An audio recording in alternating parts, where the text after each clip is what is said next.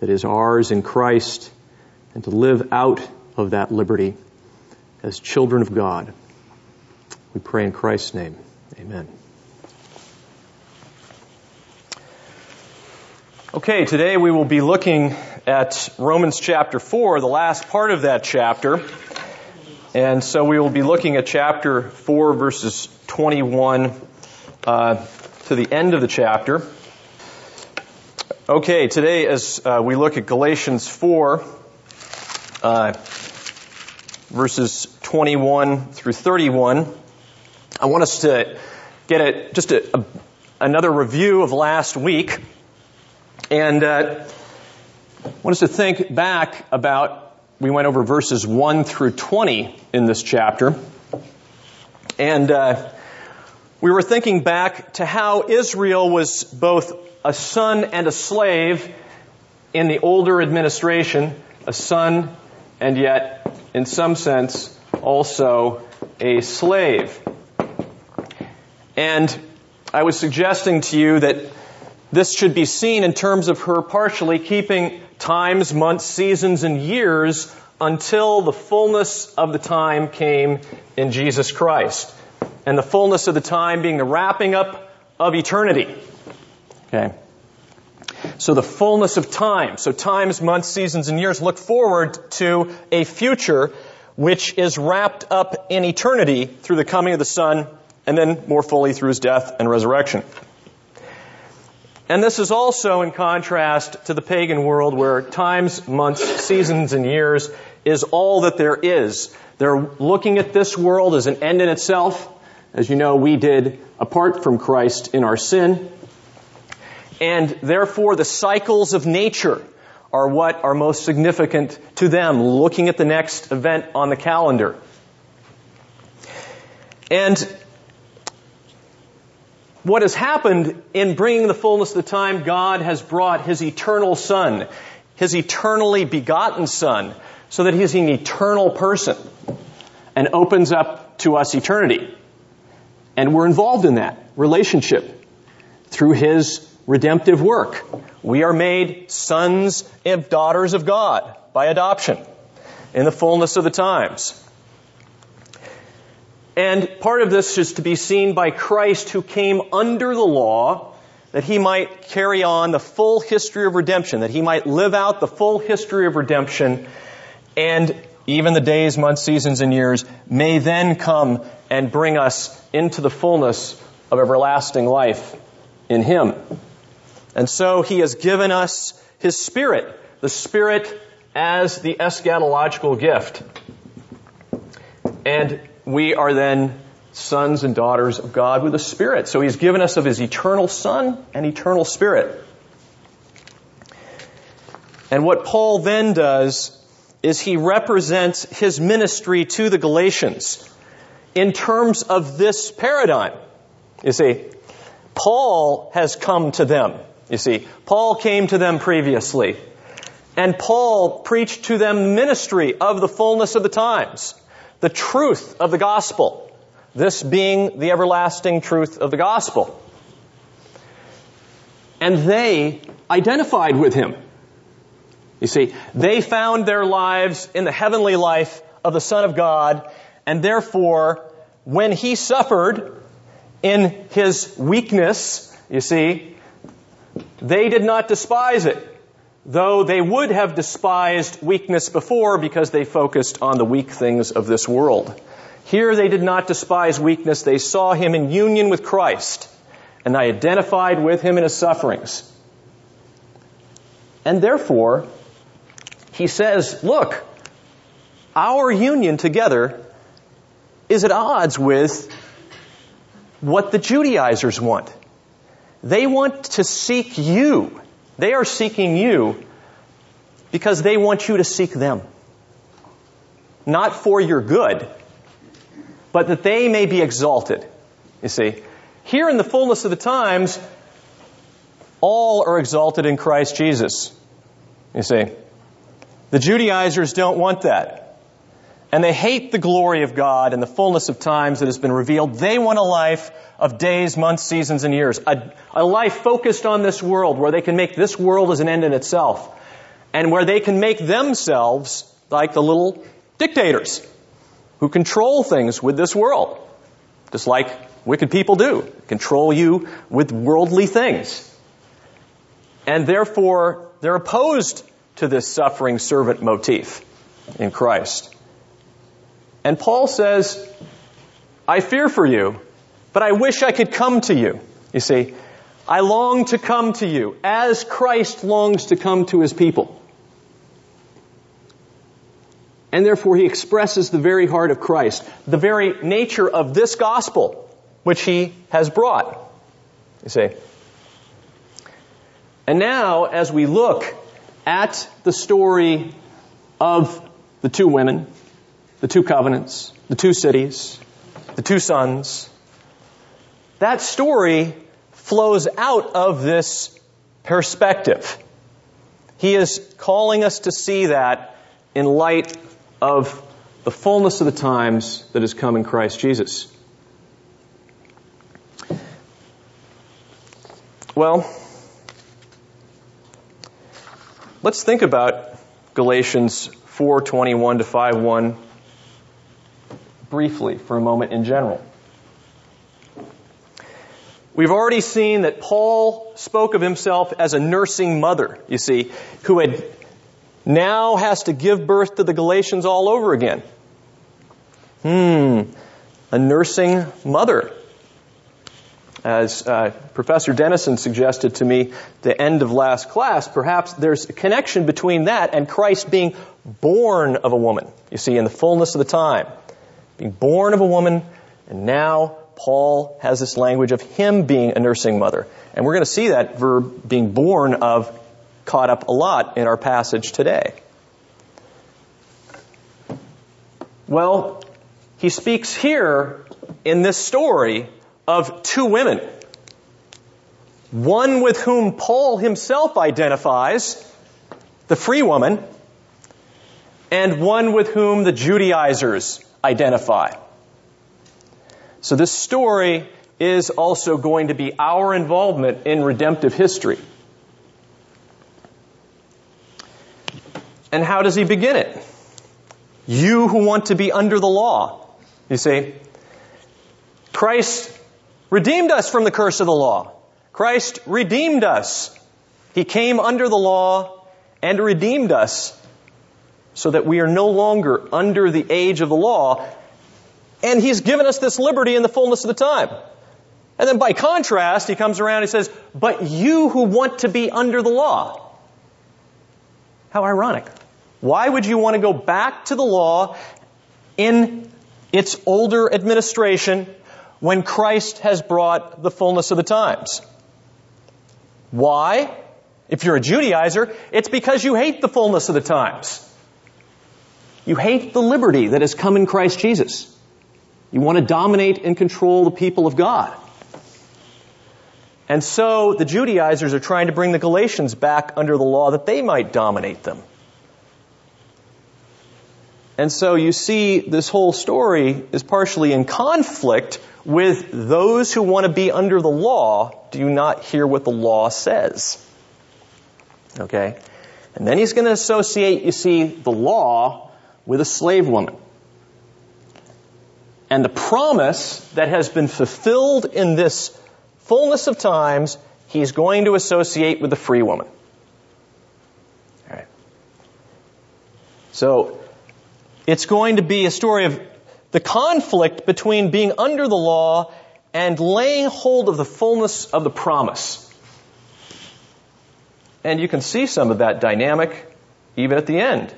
How does he conclude with this? Verse 31. So then, brethren, we are children of the bondwoman. We are not children of the bondwoman, but of the free woman. And then 5:1, it was for freedom that Christ set us free. Therefore, keep standing firm and do not be subject again to a yoke of slavery.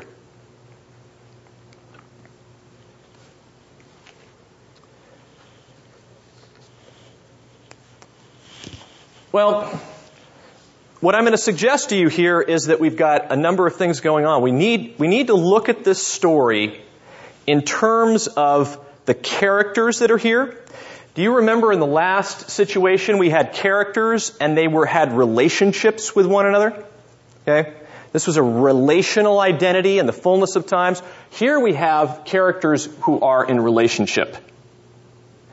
And we have a set of characters on one side of the antithesis and another set of characters on the other side of the antithesis.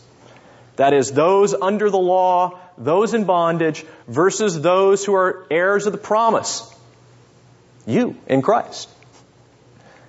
And heirs of the fullness of the time. And then we see those who are characters of the law, you see, being associated with that old covenant under the law, versus you who participate in the fullness of the promise in Christ Jesus. And again, the conflict becomes between the two cities.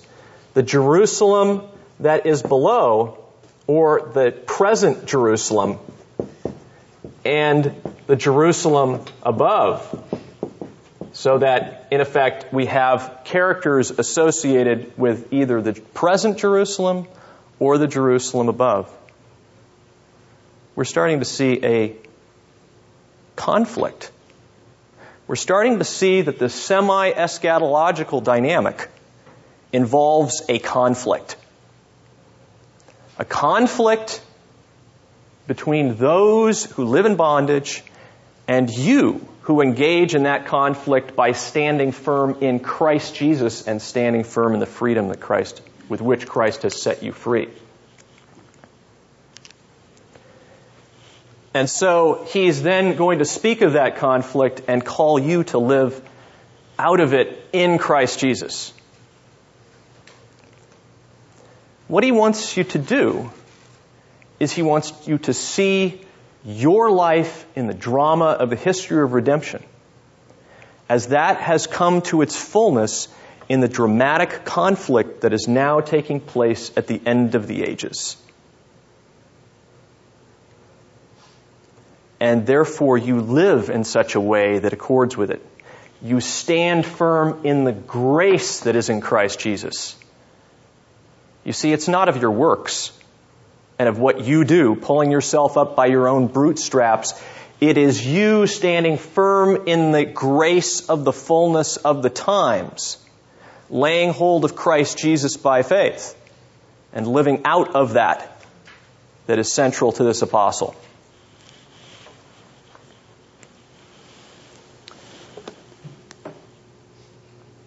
So, while we may be baffled by the term allegory that he uses at the beginning of this story, I'm going to suggest to you, and we will deal with that at some point here, going to suggest to you that he is genuinely interpreting redemptive history and drawing us into it in the fullness of the times.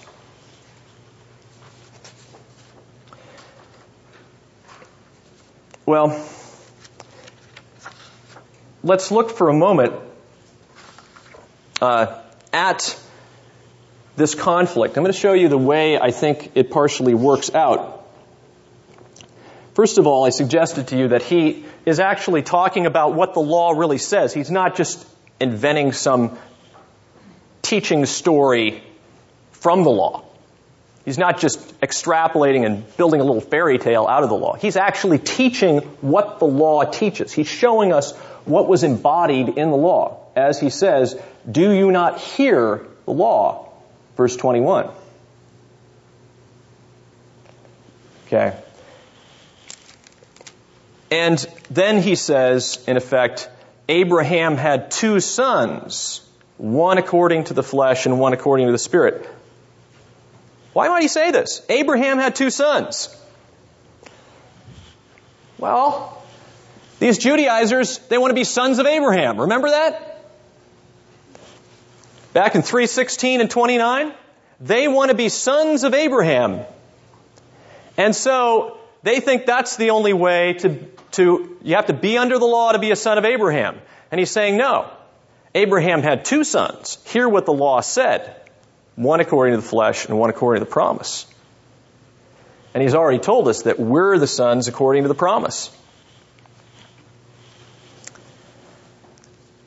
And here, this story I'm going to suggest to you the way he does it is that this dynamic that exists in previous redemptive history is anticipatory of the fullness of the times.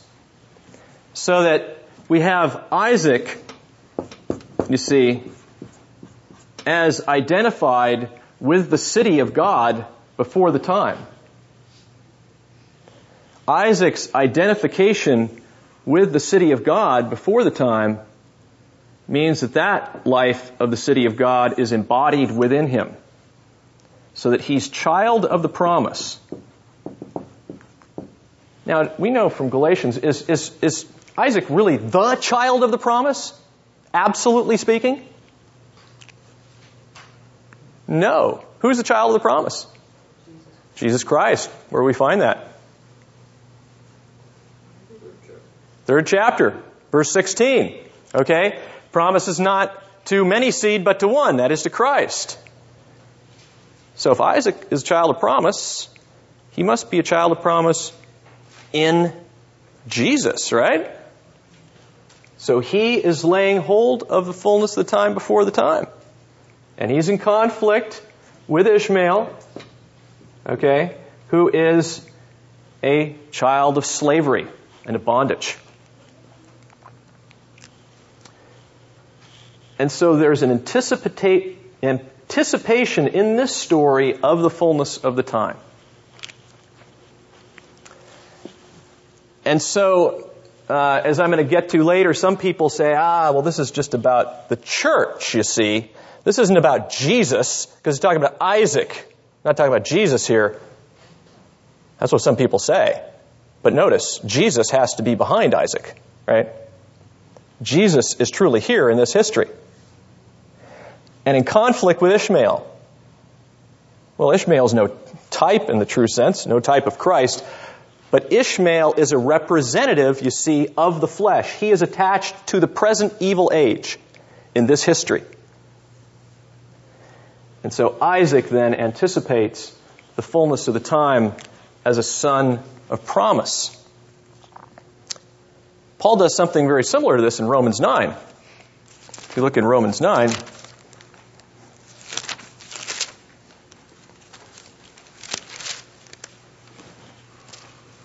somebody want to read verses 6 to 13? Okay, why don't you stop there for the sake of time? Notice what your translation said, something like natural children in verse 8. This is actually not the children of the flesh are children of God, but the children of the promise are regarded as children, for this is the word of promise. Okay.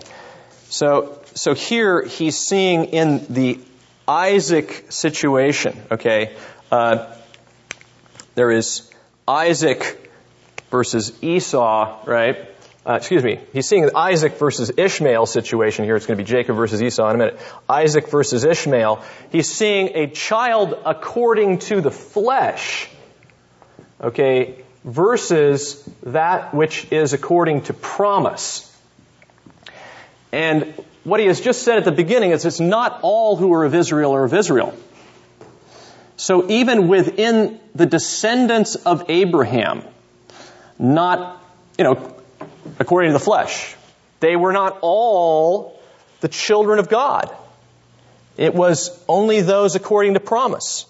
So he has made a distinction even within the descendants, physical descendants of Abraham, between promise and those who were simply according to the flesh. All right. Now at this point, the choice is amongst those who are the physical descent of Abraham, but the ultimate choice is according to the Spirit. And he does the same thing next when he talks, you see, there about Jacob and Esau. Jacob have I loved, but Esau have I hated. And so Jacob becomes one of the promise, anticipating the age to come, versus Esau remaining of the flesh. And you see, Paul uses this then to anticipate the fullness of the promise where the Spirit is entirely showing the magnificence of his unique distinguishing characteristic by making it not even according to Abraham's children at all according to the flesh. You see, it's Jews and Gentiles alike. So when you get to Romans 9, verses 23 to 26, that's what he has. Somebody want to read that for us?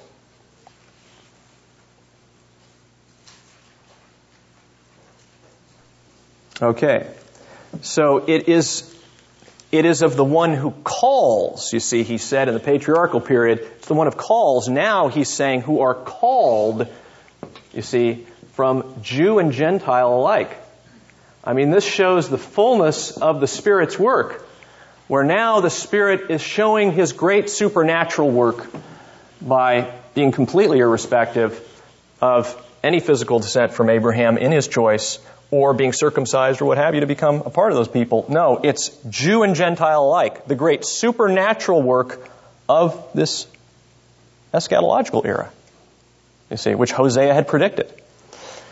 So I want you to see that in effect, the story, the redemptive history that Paul is interpreting in Galatians 3 is something he's does later in Romans 9.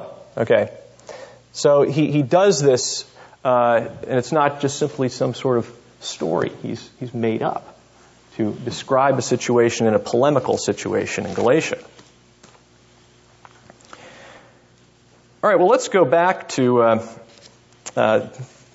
Galatians. And I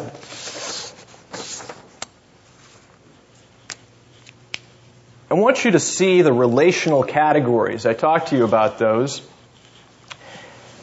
You'll notice the word sons, or son, appears here, verse 22, where there are two sons.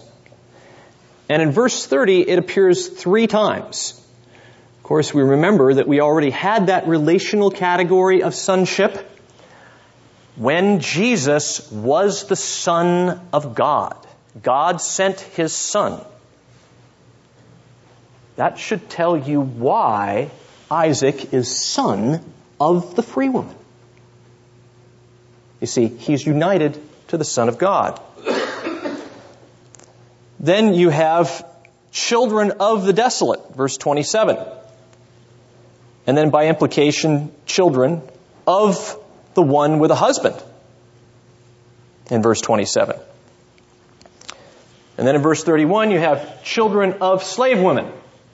Children are in relation in this point because they're children of the slave woman. And then implied, the idea of children is implied in verses 22 and 23 when it says one of the slave woman, and 23, one of the free woman. And then in verse 28, children of promise. Okay, so he's looking at these children as being related to other characters or other arenas in the drama.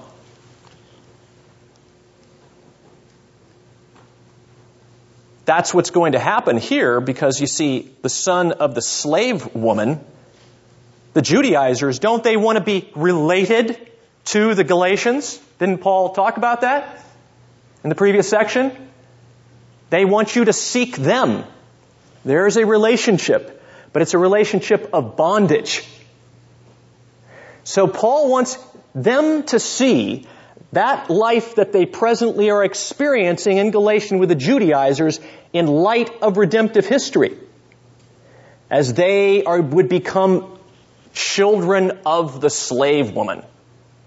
No. They're children of the free woman. And so he has other language here. Verse 26, mother. And I'm going to suggest to you that even the idea of slave woman may be a relational category, because a slave woman has to be a slave of somebody, right? She is in relationship. And we have a slave woman in verse 22, 23, 30, and 31. And if slave woman can be seen in relationship in some sense, then its polar opposite, its mirrored character of the free woman, is also in relationship.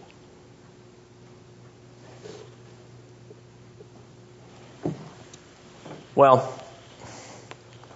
he then talks about another relationship, brothers, in verses 28 to 31. What he has done is he has set up a drama.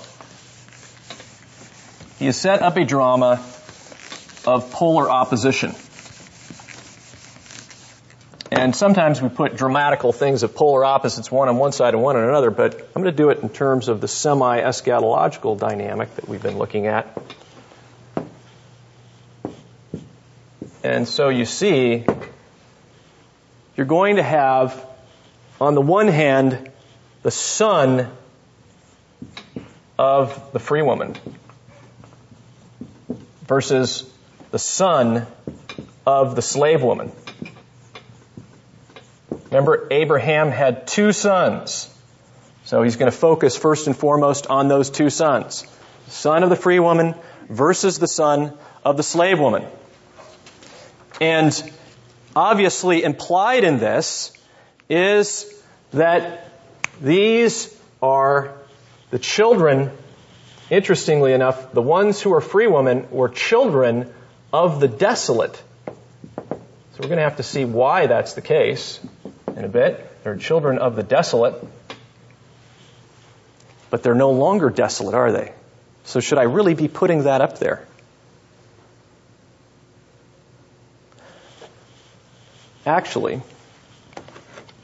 children of the desolate, she who was once desolate, you see, she who was once desolate here, desolate in the exile, but now considered not desolate because God has given her many children.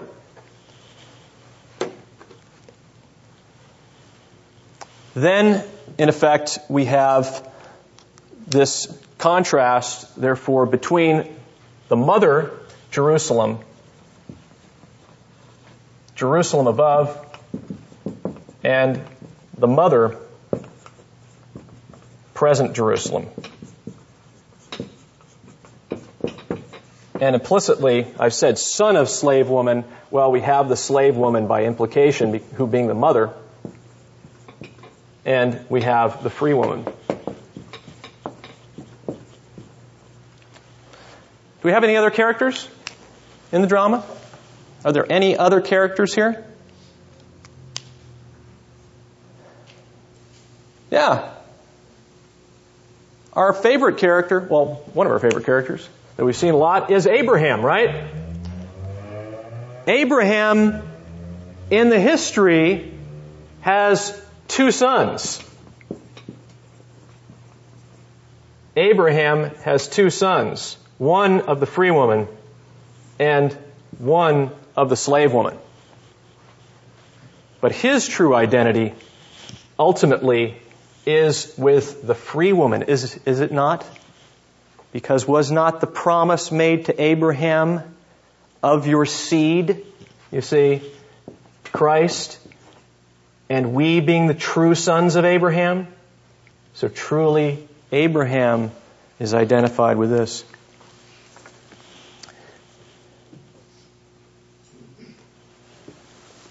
What is going on here? What is going on here?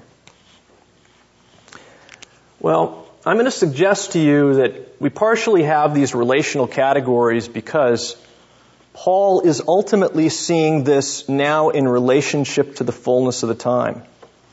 You remember the relational categories we had before. What were they? Son of God, right?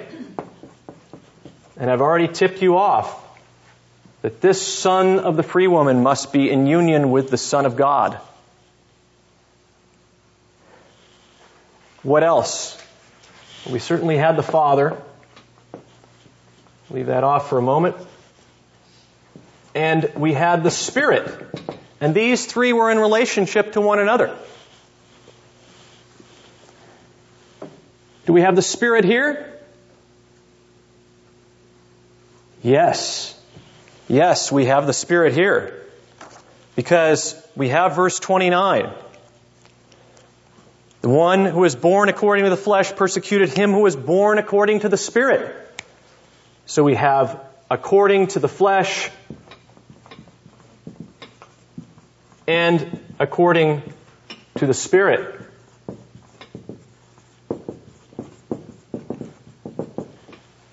And so he is the one according to the Spirit. He is a son in the Spirit. Is Isaac experiencing the fullness of the time before the time?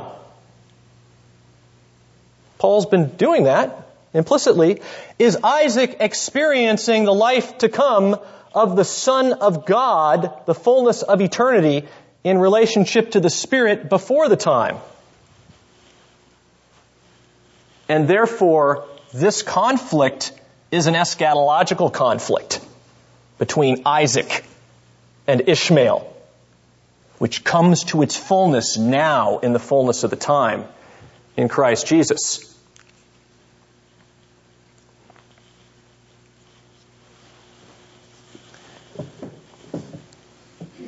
Well, I want you to think for a moment. I'm not going to give you the full puzzle to this, but often in drama, there has to bring a climax and a resolution to something, there has to be a character that enters into this arena of the enemy and then is triumphant, giving gifts to these in this arena. Will there be such a one who does that? Yes. I already got a yes, so we better get ahead a bit. Who is it? Christ. What does it say? What did Paul say of him earlier in this chapter? Born of a woman. Born under the law, that he might redeem those under the law. And his resurrection, you see, in order that we might receive the adoption of sons. You see that even the death and the resurrection of Christ is perhaps embodied in the life of Isaac. He anticipating union with the Son of God who brings the fullness of the time. So that when you look at this story, this is not just a story between two peoples of God and two cities of God, but it is the story behind both of Jesus Christ, who brings about the resolution to this conflict for the people of God. For would you even have this apart from Christ? Would you now? Would you have a free woman apart from Jesus Christ? No. Would you have the people of God participating in the Jerusalem above? Would she be their mother? No. And you would not have them participating in the life according to the Spirit.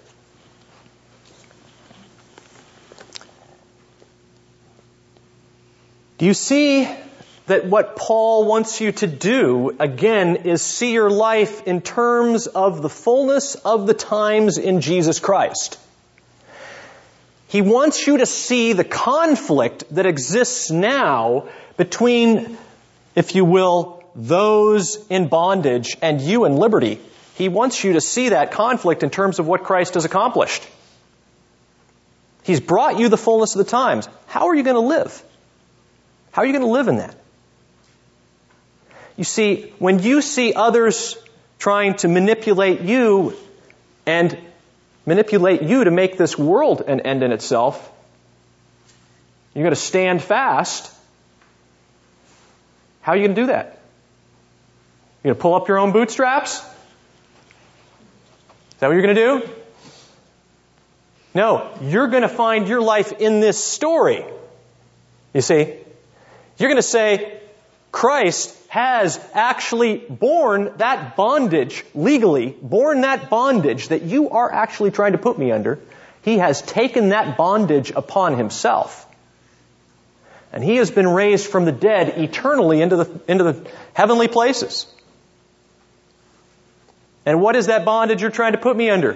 You're trying to put me under focusing on the world as an end in itself, making the cycles of creation an end in themselves, making this world an end in itself. That's what you're trying to do. Christ has already borne that for me. Christ has already taken that bondage upon himself legally. And he's been raised from the dead. He's been liberated from that. I've been liberated from that in Christ Jesus. You see, I've been liberated from that. My life is in him. I go back to him. And that's what gives me confidence before the throne of God. That's what gives me the imperative to stand fast. You see, you're standing fast out of grace, not in your own strength. And you have every reason to stand fast against them. Because in that, you are laying hold of Christ by faith. And you're saying that what he has done is sufficient. What he has done is bring the fullness of the times, the fullness of eternity. Something far greater than that piddly thing that you're putting before me. You see, that's what Ishmael was like. He was a man according to the flesh, who lived to the desires of the flesh. By the grace of God, Isaac was identified with the life of the Spirit to come in Christ. And so you are in that story.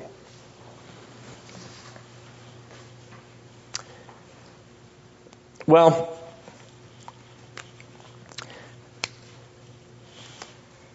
he talks here about two covenants.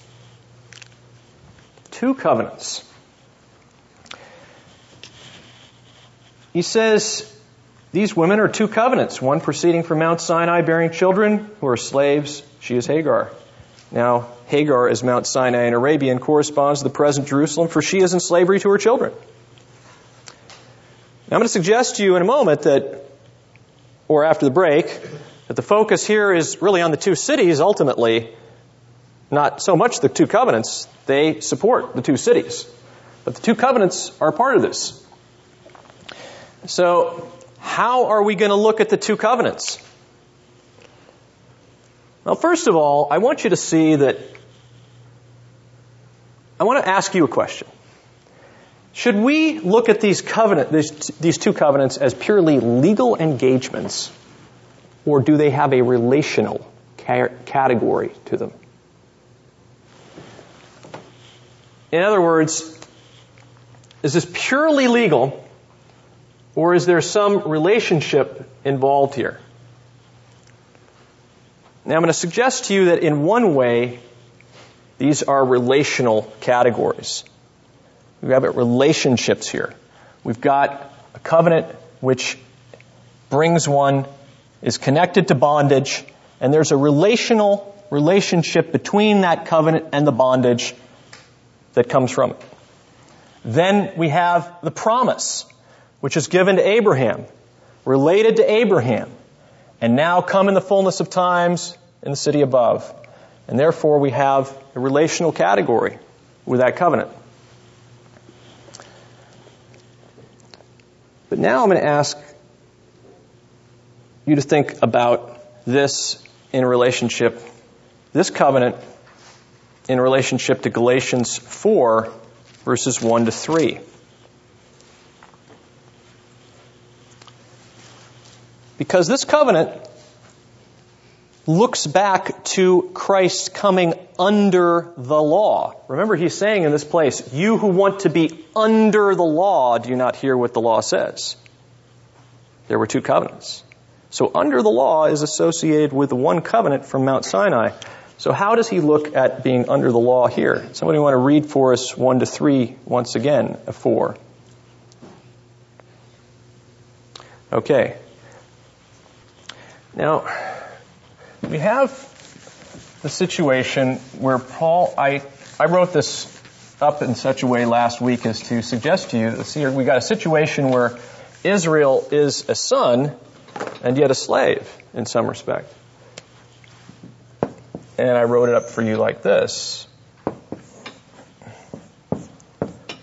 That she is a son, and even visibly a son, but also in some sense a slave. And noted the curse of the law having something to do with that, or slavery and bondage. Now, that's what Christ does. He ultimately comes under the law, and for Israel, he comes under the law in this way. If there is a relationship between this old covenant and under the law, and Paul has made a description of it here in chapter 4, verses 1 to 3, does that covenant look to you like a pure covenant of works? Does it look to you like a covenant of works? Like the covenant of works made with Adam in the garden? What was the covenant of works made with Adam in the garden, implicitly? Do this and live. Okay? Do this and live. And if Adam did that, do this, would he be doing it by the redemptive grace of God? No, he would not. He would be doing it by the righteousness that God had created in him, right? He would not be doing it by redemptive grace. And so he would not be relying on the work of another. Okay. What is the result of the covenant of works when it's broken? When people fall? Death, right? Death, sin, and death. And this ultimate, complete sin and death. Any sonship there? No. No sonship there, is there?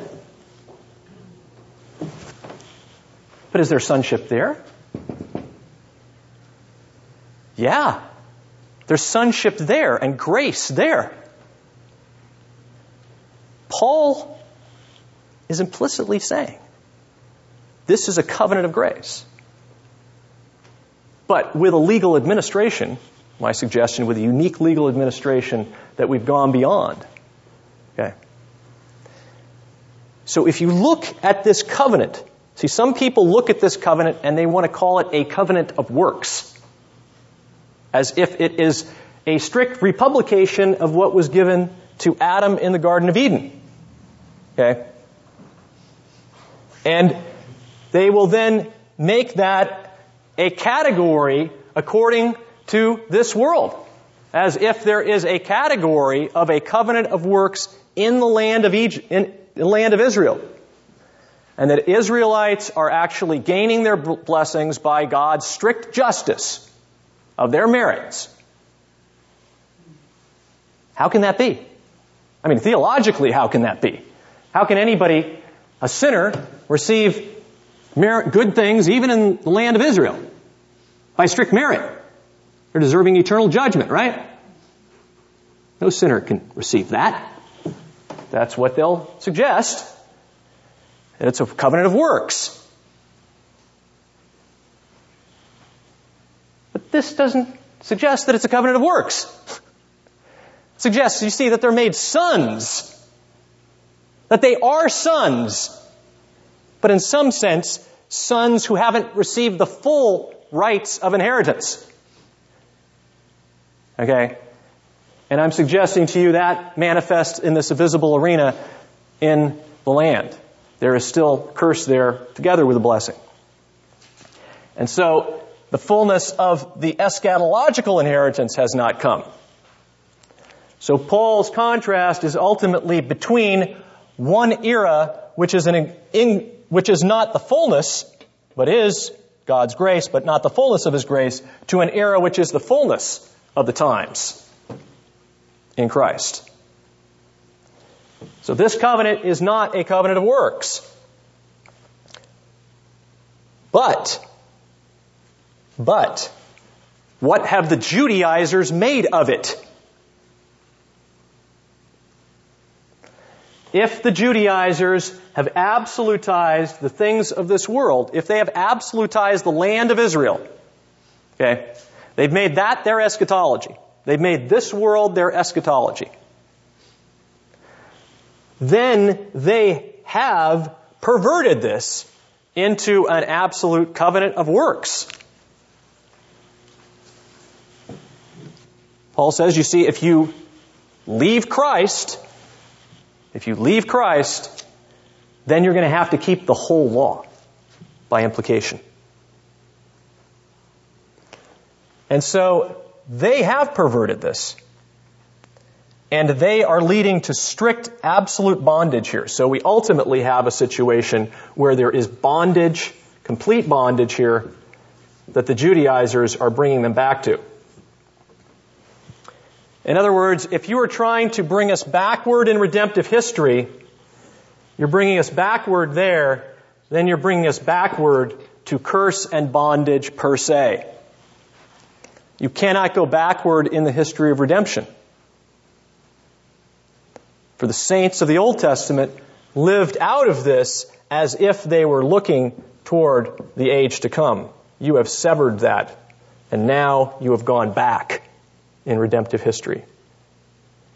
And so in the fullness of the time, this conflict then becomes this dramatic conflict in its fullness, manifest now in Christ, as opposed to the seed of the flesh, the Judaizers.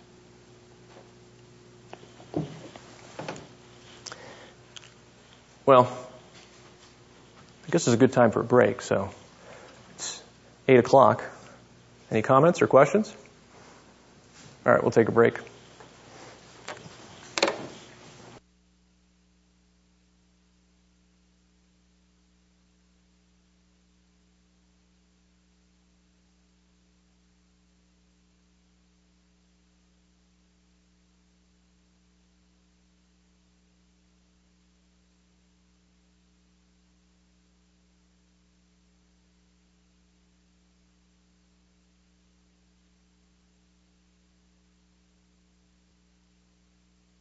I hope you don't mind if I steal this from you. I got this from you, so. I do not. Okay. If it is helpful, by all means. Thanks.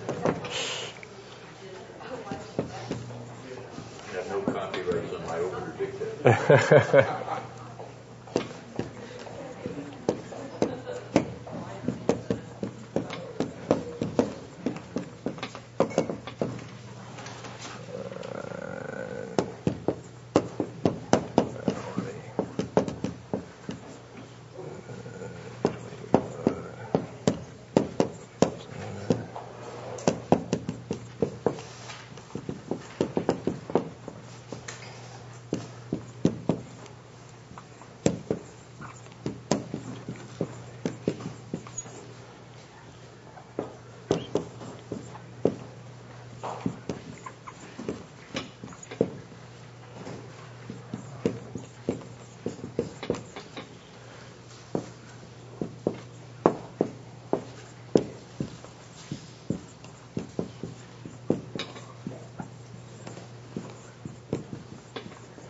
Okay, what we're going to look at now is the two cities, and I'm going to give you a couple structural things here that might show you the focus on the two cities. This is something that I got from Reverend Dennerson.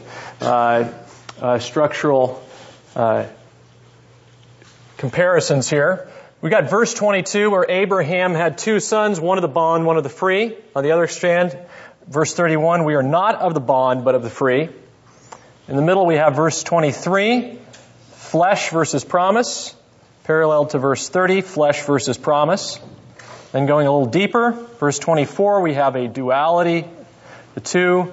Verses 28 to 29, we have a duality. And verses 25, in the middle, we have verses 25 to 27, where we have two cities. Now this would seem to focus us on the two cities. Okay? As if these two cities are the primary focal point in this narrative. There is also another way of looking at this more specifically from in verses 25 through 26, where we have Hagar, Mount Sinai, and slavery. And this becomes a mirror relationship. Okay, Hagar, Mount Sinai, slavery, the present Jerusalem versus the Jerusalem above. And this is meant to be a different diagram here. And then we have slavery versus freedom. And then Mount Sinai, by implication, she, so Mount Zion is implied, and then our mother. So the mothers get contrasted at the end. All right. That's not very clear, but you can see Hagar at the one end, our mother here, then Mount Zion implicitly, slavery, freedom, present Jerusalem, Jerusalem above. Another structural suggestion that again focuses attention on the two Jerusalems. As if we have this conflict, okay, especially here we see a conflict, a mirror relationship of conflict, focused on that of the two cities. Okay. And so the two cities become like the embodiment of the conflict. Think of that when you're thinking of the ancient world. Isn't it true that you have a city in conflict with another city? Right? One city besieging another city. Well, here we have an eschatological conflict. A conflict between the city above and the present Jerusalem. Okay. And notice, she is in slavery with her children.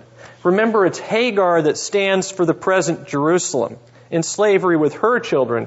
And Sarah, though not named implicitly there, the mother of the free, right, who is related to the Jerusalem above. She is our mother. So those relational categories now get connected to a city category, right? To a city.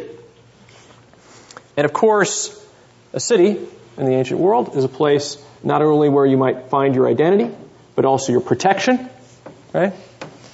And many valuable resources.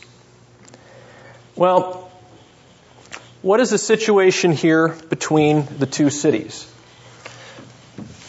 We have the two cities in conflict. But this conflict has arisen from, in its full sense, is the embodiment of a previous redemptive historical situation. So Paul is going to look back to a quotation from Isaiah 54. So we have Jerusalem above versus the present Jerusalem. Or interestingly enough, he says the now Jerusalem. He's used now in a different way before to talk about the fullness of the times. He now calls this the now Jerusalem. It's in slavery with her children. And he sets this up in terms of, or at least he explicates this in terms of the prophecy in Isaiah 54.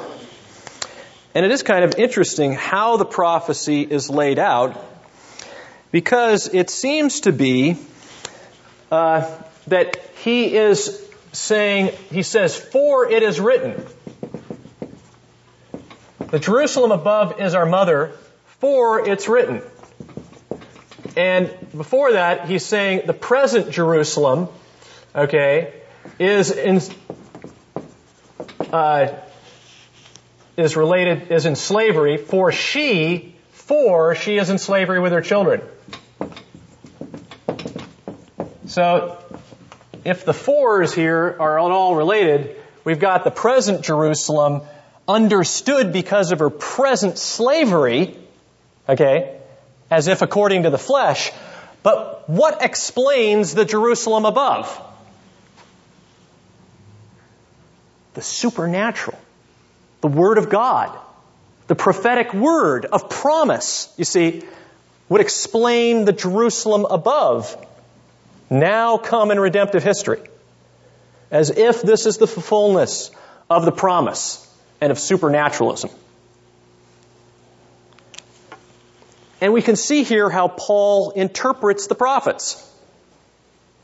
Because he's going to go back to Isaiah 54.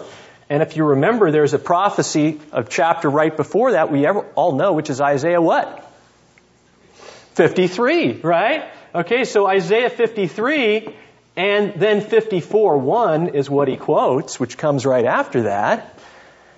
And he's going to be looking at this desolate situation of Jerusalem, okay, here in exile. And how is he going to interpret this prophecy? See, he's going to have a prophecy of the future Jerusalem here.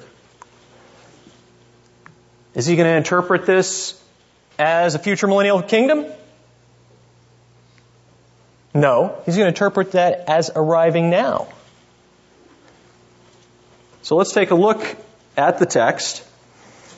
Going back to Isaiah 54:1, you see the big quote there in Galatians 4.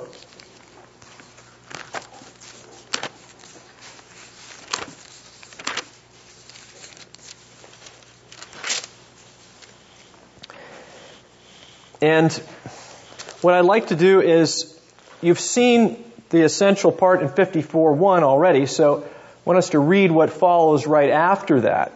Okay? So verses 2 to 4. Would someone like to read that for us?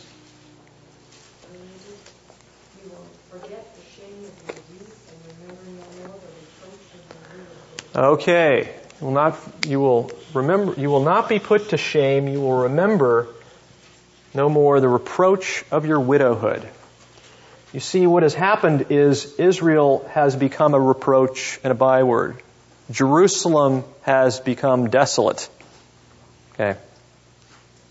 And he says that in the verses that follow. He says, you have been like a wife forsaken, verse 6, and grieved in spirit, even like a wife of one's youth, she is rejected. Verse 7, for a brief moment I forsook you, but with great compassion I will gather you back. In the future, I will gather you back. He is talking about the eschatological future. And when he says, enlarge the place of your tents, notice when she's forsaken and she's desolate, is she a city where a lot of people can inhabit?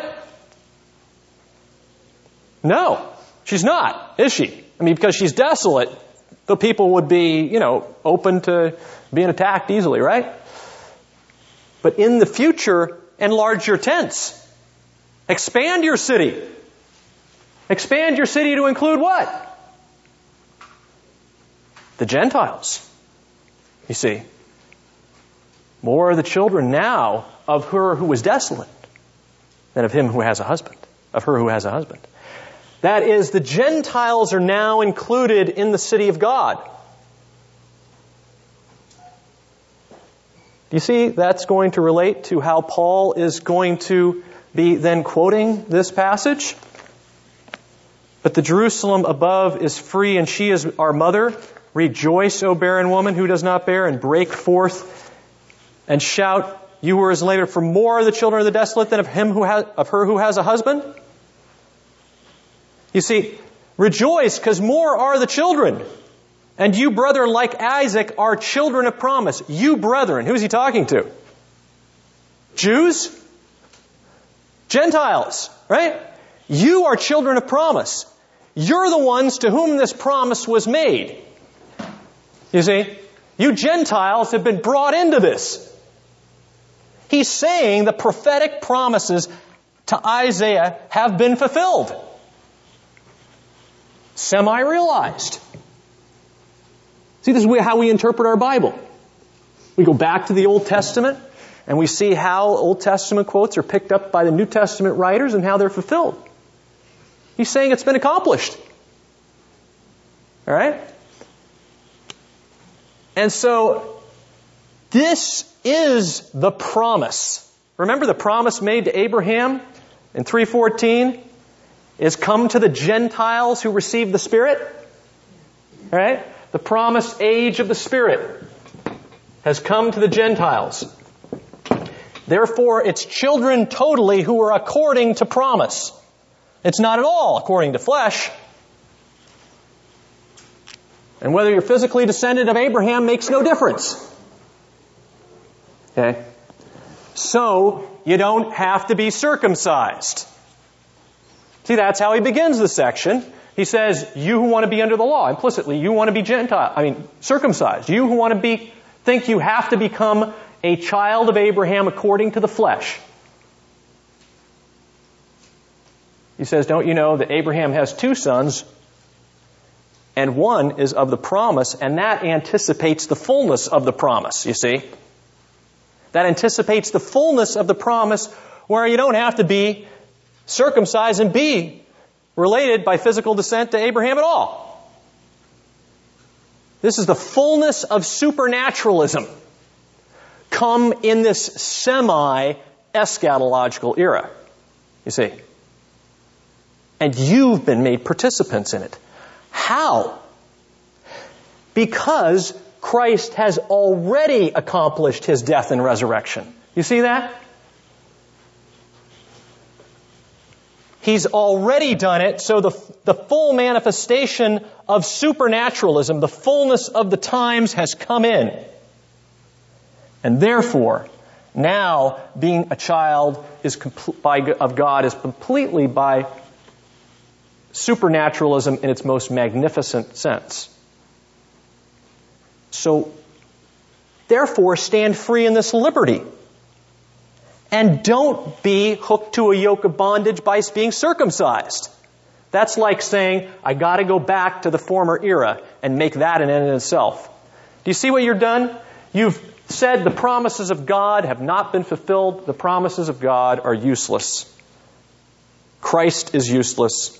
And you have said, I don't want the fullness of what He has brought. I want this piddly thing. I want this age.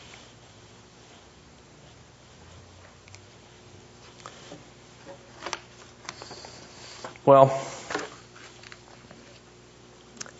you see then, that's how the dramatic conflict gets worked out in this situation. You got to understand, or it's very useful to understand Paul's eschatological conflict here. To understand the conflict that goes on next. You see, the conflict that goes on between the one who is born, you brethren, like Isaac, are children of promise, but at that time, he who was born according to the flesh persecuted him who was born according to the Spirit. So it is now. You see, you're not going to understand your conflict as well as you ought, as you might, if you say, this is unimportant. No! This is the life in which you find your conflict in Christ Jesus. But first of all, He's focusing you on redemptive history. He's bringing you back to find your life in redemptive history as it has come to its fullness. You see, He started with Isaac and with the conflict between Isaac and Ishmael. And then you're to see your life in there. Do you get that? You are to see your life in the text so that you can see your life in the fullness of the time. See, this is how Paul is working. Paul has got you here. He wants you to be in this text. Here, the previous patriarchal period, right? And then from here to here. And then you see the conflict that exists. This is not Jewish moralism. Jewish moralism wants to take you out of this. Jewish moralism wants you to see your life simply as a moral conflict between principles of that which is good and that which is bad. And therefore we get our moral principles. This is all we do. We take our moral principles and then we apply them to your life in different situations. And that's the sum bonum of our teaching. That is not what Paul is doing. That is not sufficient.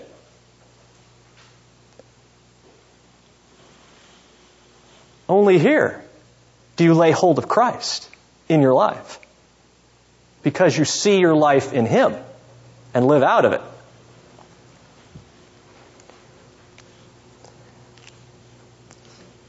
Well, what's the conflict here? He talks about this situation of persecution. He talks about the situation of persecution. Now, what can he mean here? We've already talked a little bit about this before.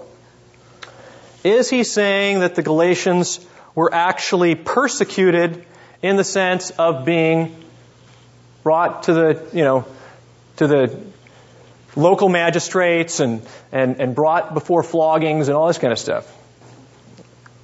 Now, that doesn't seem to be the case, but there is certainly it seems like there's a form of persecution going on here. And I will suggest to you that at least he may have in mind here the very fact that the Judaizers are oppressing them and pressing them to be circumcised. That itself is this opposition where they're trying to get the people of God back and to identify with the world. And then maybe there's some other connections here, with persecution, that if you got circumcised, you could avoid some other forms of persecution from the Jewish synagogues, perhaps, etc. Okay.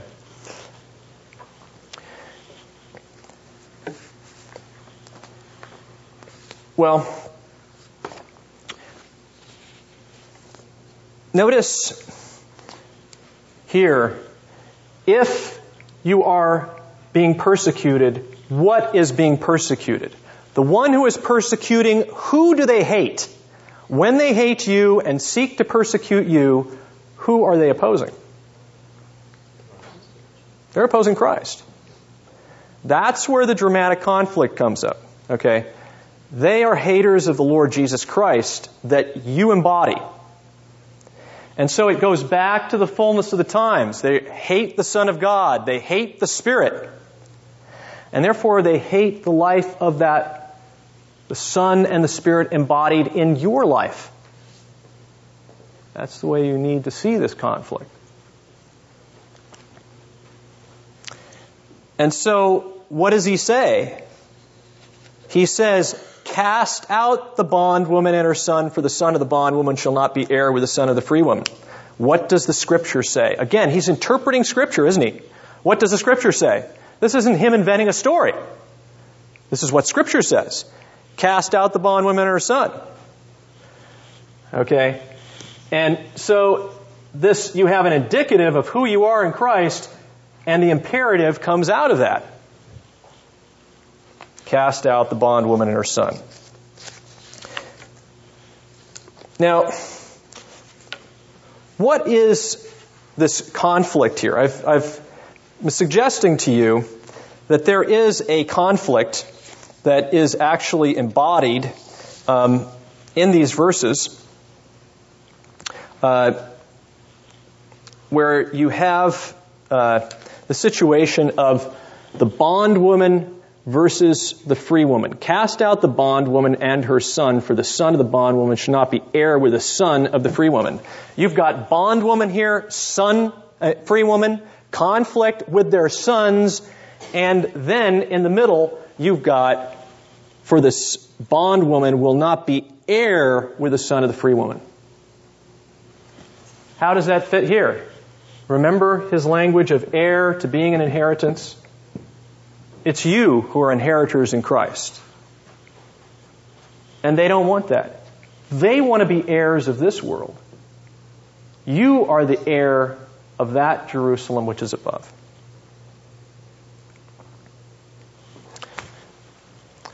Now I'm going to ask you something here. Is this an allegory in its Philonic sense. Have you heard of Philo of Alexandria?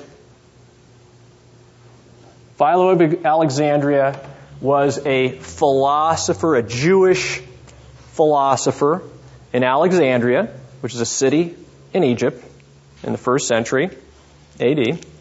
And what's happening in Egypt is this influence of Greek philosophy and of Greek ways of interpreting the Greek myths. Okay? Greek myths were interpreted in such a way as, the Greeks were a little uncomfortable with all the things their gods were doing in those myths, especially the philosophers, so they wanted to interpret it as if that's not what really those myths are talking about. They're talking about some other things, some philosophical moral categories. Okay? So you have this allegorical interpretation that develops around this. And Philo is a Jew, and he's doing something a little bit similar with the Old Testament. He's interpreting Old Testament material, and I've only gone through some of Philo, so I can. This is all tentative what I'm telling you right now, but he goes through and interprets the Old Testament in such a way that at many times he's got interpretations that are totally independent of the historical reality of the text. In other words, this thing represents the soul and its moral movement toward the divine, and here Paul's talking about, the writer of the Old Testament is talking about some historical event. And what Philo does, he turns this into a general philosophical statement, which is irrespective of history. Okay? He might assert that this material is historical, but this allegorical interpretation could exist whether or not the material was historical. Okay? And so it's generally about just general moral principles and philosophical principles. Right. Now, is that what Paul is doing? Is he making an interpretation which would exist irrespectively of the historical truth or falsity of the Old Testament? No. Isn't he making an interpretation that is inherently historical? In other words, what he's doing is he's saying, here's Isaac versus Ishmael, all right? And here the life of the future history of redemption is embodied in Isaac before the time. Christ is embodied in the life of Isaac before the time, in Isaac's actual historical life. And therefore, that history anticipates the fullness of the times in Christ Jesus. This interpretation is totally dependent upon the historical accuracy of this history, right? And it's also completely tied up with the history. You can't unravel it from the history, can you? No. You can easily unravel Philo's interpretations from the history. Okay. So this is not Philonic allegory. Well, somebody can still press me and say, well, why does he use the term allegory?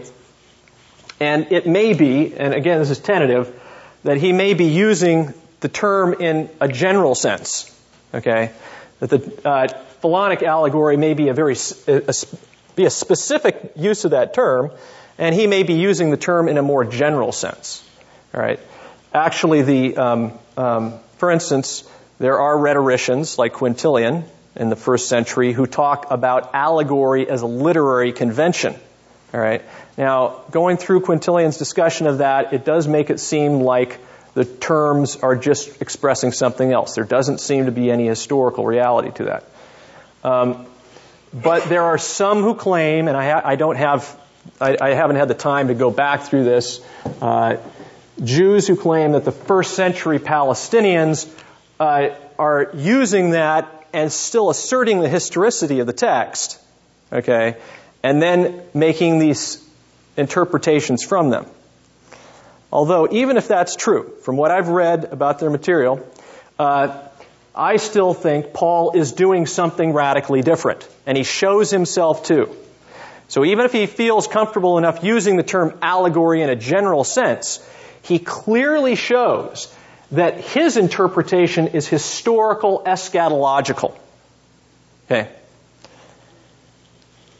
Jews in Palestine are not making the same historical, eschatological interpretation that he's making, because their interpretations, at best, are connected to their Jewish eschatology. Okay? At best. Paul's interpretation is related to the redemptive, historical, eschatological realization in Christ Jesus. And so he is doing something very different. In fact, it's going to be very clear to the Judaizers that he is doing something very different, right? Because, at the beginning of the section, he's assuming that Judaizers are saying, you want to be sons of Abraham, right? To be a son of Abraham, you have to be circumcised. So what are the Jews implicitly neglecting? They're neglecting what the law says. The law says Abraham has two sons. One according to the flesh and one according to the Spirit. And it's the one who according to the Spirit embodies the life of the Spirit to come, the supernatural embodiment of the kingdom of God to come, which is realized in its fullness in Christ Jesus. What are the Judaizers doing? No, Judaizers want strict linear progression from Abraham to Abraham's seed here, to Jews. Okay? Paul's interpretation is in conflict with theirs. This is truly what the law says. This is truly what the Word of God teaches. And it's embodied in the history, and it's embodied in the prophetic fulfillment of that history, now in Christ. Any comments or questions on that? Yeah. Some of the early church fathers would define this allegorical concept as figural interpretation. So Paul's term here, allegorical, is more appropriately thought of not in terms of Greek allegory, but, shall we say, Jewish Christian figural interpretation. Mm-hmm. Yeah, it's interesting. Even the Jewish Encyclopedia, when it goes through this and on this thing on allegory, it claims that Paul in Galatians was not following Philonic allegory. They're trying to connect him to Palestinian. Okay, but that's one of the reasons I made some distinctions there too. I think they're wrong, though that article is wrong in trying to equate Hebrews then with Philonic allegory, and that's a mistake. Because I think the writer of the Hebrews is doing the same thing that Paul was doing. And you can see his eschatological interpretation there in Hebrews chapters 8 through 10 of Jeremiah 31:31. And that fits with the historical interpretation as well that he has. Yeah. I'm trying to make sense of this in today's world. The chance of you or I being tempted to take on the trappings of Jewish life, law, culture, house is quite remote. But in my view, I would think that the Word speaks to us today in Paul's epistle with respect to high church and having ecclesiastical rank, like the differentiation of rank in the Aaronic priesthood, and having the procedure where you did X and Y and Z to gain favor with God. And I don't mean to yell fire in a crowded theater, but you go into some high church setting, and that's what strikes me, is that they're emulating the trappings of Jewish worship. Good. I think that you're right. They're representing Judaism. And I think this is especially what the Reformers saw embodied in Roman Catholicism, right? The Roman Catholics are going to re-sacrifice. They're going back to sacrifice every time they have the Mass. They're absolutizing the law, and of course they're perverting it in such a way that the law never even had, right? They're re-sacrificing, quote unquote, the body of Christ. Then you've got all the visible trappings of the church to focus on the things that are seen, right, as confirmations of our faith, as if they want to go back to this arena in which there was some degree of focus on the things that are seen, even though those things look beyond themselves to the kingdom to come. Now, Paul speaks, you see, in 1 Corinthians 4, at the end of 4, after he's talked about the Old and New Covenant relationships in chapter 3 of 2 Corinthians, he says at the end of 4, we look not to the things that are seen, but to the things that are unseen. Even in relative contrast to the theocracy. And then expressing it in this eschatological antithesis, for the things that are seen are temporal, the things that are unseen are eternal, right? One thing that I think is going on here is, if I've expressed to you the comparison between paganism, right, and the desire to go back to the law, right? So at every point, what Paul is saying is in direct antithesis to paganism. It's in direct antithesis to sin in opposition to God in all the kingdoms of this world. So everywhere in which we see sin manifest itself in opposition to Christ, you're going to see this conflict, essentially. And you're going to see others trying to manipulate you to bring you into bondage to this world and to become a part of their party, you see, to be related to them, right? In their bondage, and then bringing you into bondage. And here the liberty is that you see that no. Relationship with the Father and the Son and the Holy Spirit, the eternal, triune God, greater than you in every respect, is liberty. How am I going to give myself in bondage to you and your agenda? I've been liberated in Christ, and therefore I'm called to stand fast and to reject that evil.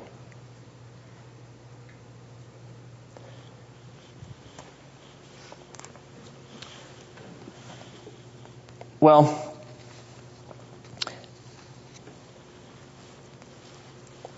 I tried to make some claims to you about the fact that Paul is doing something unique here, and I've already kind of pointed this out to you, but there are some people who see this interpreted purely ecclesiologically, that is in terms of the church, you see, okay, Isaac and others, as opposed to the being the church, the body of Christ, as opposed to another group of people.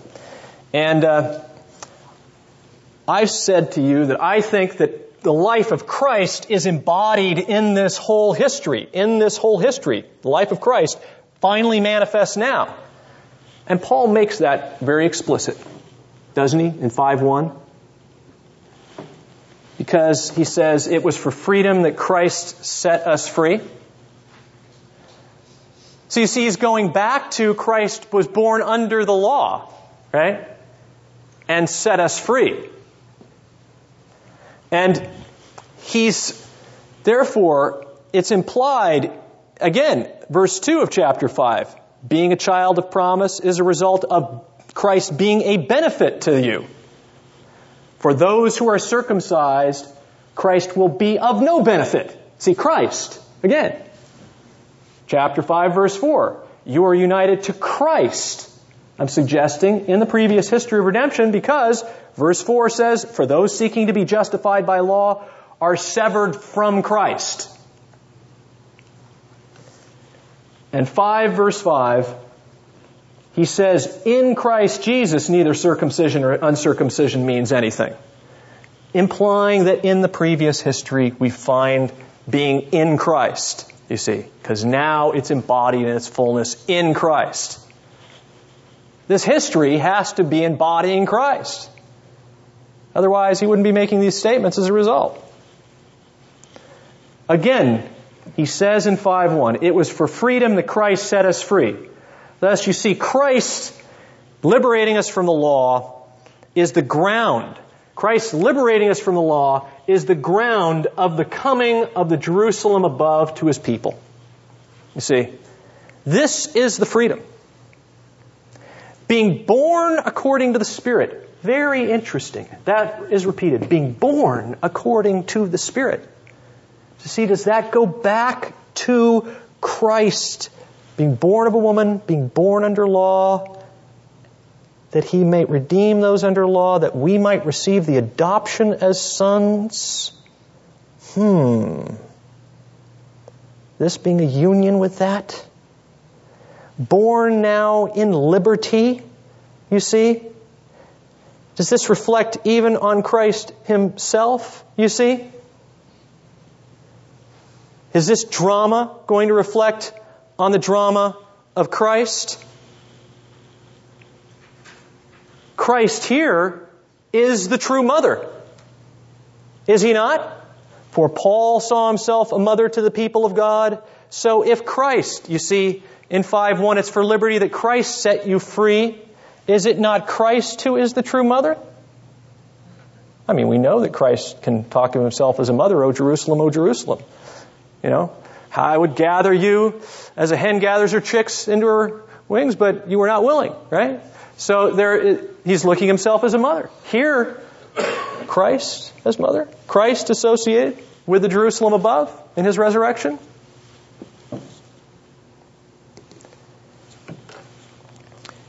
And, of course, we have Paul identified with Christ. And he speaks of bringing to birth again the Galatians. And Paul was identified with the Jerusalem above. Well, I'm going to suggest to you then that it is the life of Christ that's manifest in this conflict. Because Christ is born of a woman born under the law. He legally takes upon Himself the life of the bond, the son of the bondwoman. Legally. And He bears the curse of that. He experiences the other side of the drama legally on behalf of His people. And if you will, He is the one who becomes banished as if the besieged city. He dies right outside of Jerusalem. And yet, bearing that full curse, experiencing the law and the whole history of redemption, He then is raised in newness of life, liberated from that bondage legally once again into the fullness of life. Son of God, resurrected from the dead into the Jerusalem that is above. He being the substance of the life of that city above. This, you see, is the indicative of your justification in the fullness of times. Being justified in the Son of God who is raised from the dead and liberated in His resurrection. And that's what this indicative is, the basis of that imperative. Therefore, stand fast and do not be enslaved again to a yoke of bondage. You see, you have lived, Christ has lived this for you. You are in Christ. Do not go back to that. The liberty from bondage to the world, then, is the basis of Paul's imperatives for your life in Christ. You see, you begin and end from a different point of view, and that's the point of view from which the rest of this chapter, chapter 5, will go forward in speaking of the fruits of the Spirit, the fruits of life in the kingdom above, the life, the age and city of the Spirit, and the joy that is in this city. Just as he says, rejoice, verse 27, O barren woman, who does not bear. Break forth and shout, you who are in labor, for more are the children of the desolate than of the one who has a husband. You see, this is your joy. This is your glory, that you as the people of God have been liberated from the bondage to this world and have been set free to a mother in which there is liberty.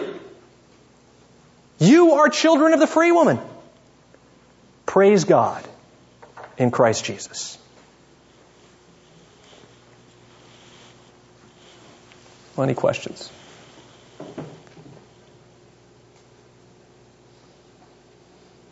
Okay, call it a night.